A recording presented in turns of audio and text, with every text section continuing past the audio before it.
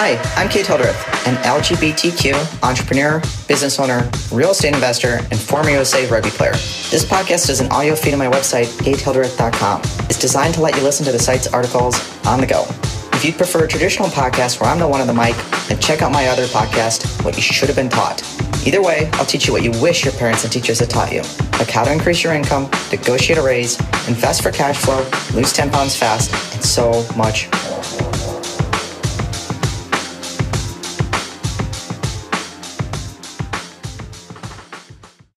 Non-binary, what does it really mean? Non-binary, what does it really mean? Whether you're involved with the mental health system, the medical system, the educational system, or aspiring to be a more informed person, the term non-binary is unquestionably increasing in its frequency and use. Given this reality, let's dive into its meaning below. What is non-binary? Non-binary is a term used by people who reject the idea of a gender binary, male/female. Non-binary people may identify as both man and woman. They may identify as genderless, or they may alternate between gender identifications over time. Personally, I identify as non-binary because I identify with a spectrum of gender identities. View this post on Instagram. A post shared by Kate Hildreth, /them, pride flag, at Katie Hildreth, on February 27, 2019 at 4:28 p.m. PST.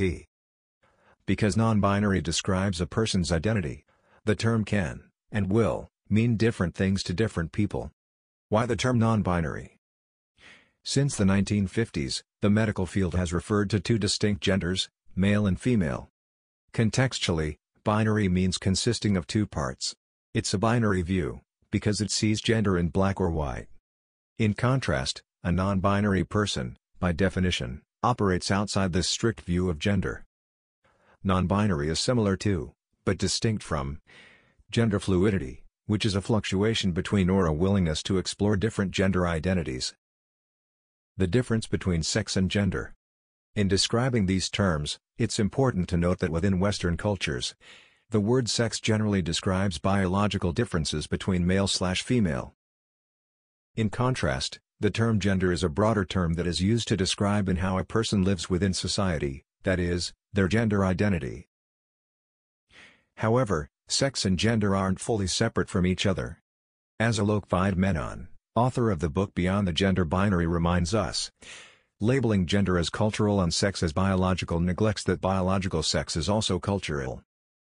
For example, many cultures don't perceive adornment as a supplement to the body, but as part of its being. Non-binary versus genderqueer. Genderqueer is a term that people often confuse with non-binary, but it has a separate and distinct meaning. Typically, genderqueer means that someone doesn't conform to the societal expectations associated with the gender they were assigned at birth. Genderqueer people may embrace traits of both of the traditionally assigned genders or neither. They also may identify as something in between or as neither. Most, although not all, genderqueer people embrace the gender spectrum. Because identities are multifaceted, some non-binary people may also identify as genderqueer, transfeminine and transmasculine. These are two more terms that are rising in usage. Transfeminine is a term used by people who were assigned male at birth, but whom embrace femininity more than they embrace masculinity. Masculinity is a compilation of traits that society regards as characteristic of men. So this societal expectation can vary from culture to culture. Mention above, Alok Vaid-Menon is a gender non-conforming performance artist, educator, and writer, who prefers this identity. View this post on Instagram. A post shared by Alok, at Vaid-Menon, on September 1, 2019 at 3:18 p.m. PDT.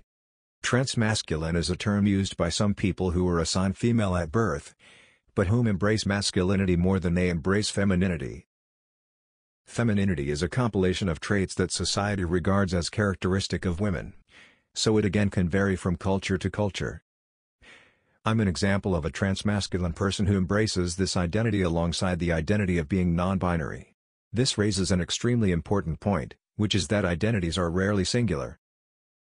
Identities are frequently multifaceted, which is why it is valuable to ask someone about their identity and preferred pronouns. This is a respectful way to engage in conversation about their experiences, preferences, and the ways they prefer to interact with the world. What's it like being non-binary? Identifying as a man or woman, or all or in between, is an internal process.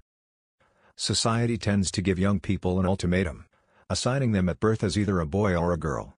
This ultimatum happens because of government-issued IDs, such as the birth certificate, driver's license, social security card, passport, and military IDs.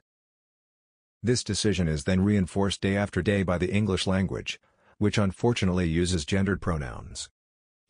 Because non-binary people don't conform to the binary view of gender, language is having to evolve. Many non-binary people go by gender-neutral pronouns. Personally, I prefer the pronouns they/them over either she/her or he/him. Thankfully, on September 17, 2019, the Merriam-Webster dictionary added this new definition for the word they, defining it as a way to refer to non-binary individuals who identify as neither male nor female. They is a pronoun for non-binary people. Today, it's getting easier for non-binary people to change their names and gender in public records. And many educational institutions are now recognizing gender non-conforming individuals by developing healthcare programs and gender-neutral bathrooms. How to be an ally to non-binary people. An ally is a person who supports the community, whether or not they are a part of it. Meaning, you can have the power to help non-binary people even if you don't identify as one. Here's what you can do to support non-binary folks. Use the correct pronouns. Use the names they choose for themselves. Ask questions about their identity in a caring and authentic way. Be accepting and let them know that you support them. Spend time with them in non-gendered spaces. Allow them the freedom to explore and evolve their identity over time. Donate your time or money to LGBTQ+ charities and organizations. Life as a non-binary adult. As a non-binary adult, if I could leave you with one piece of advice, it would be that regardless of how much you've learned, you still won't know what an identity means to another person unless you ask them. So ask respectfully and ask often. Up next, 7 wonderful ways to support a non-binary child. Are we connected yet on Instagram? If not, let's make it happen so I can share in your world too. If you like this episode, then keep listening or explore the full website at katehildreth.com. You can also find me on your favorite social media channel using @katehildreth. Definitely send me a connection request because I'd love to share in your world too.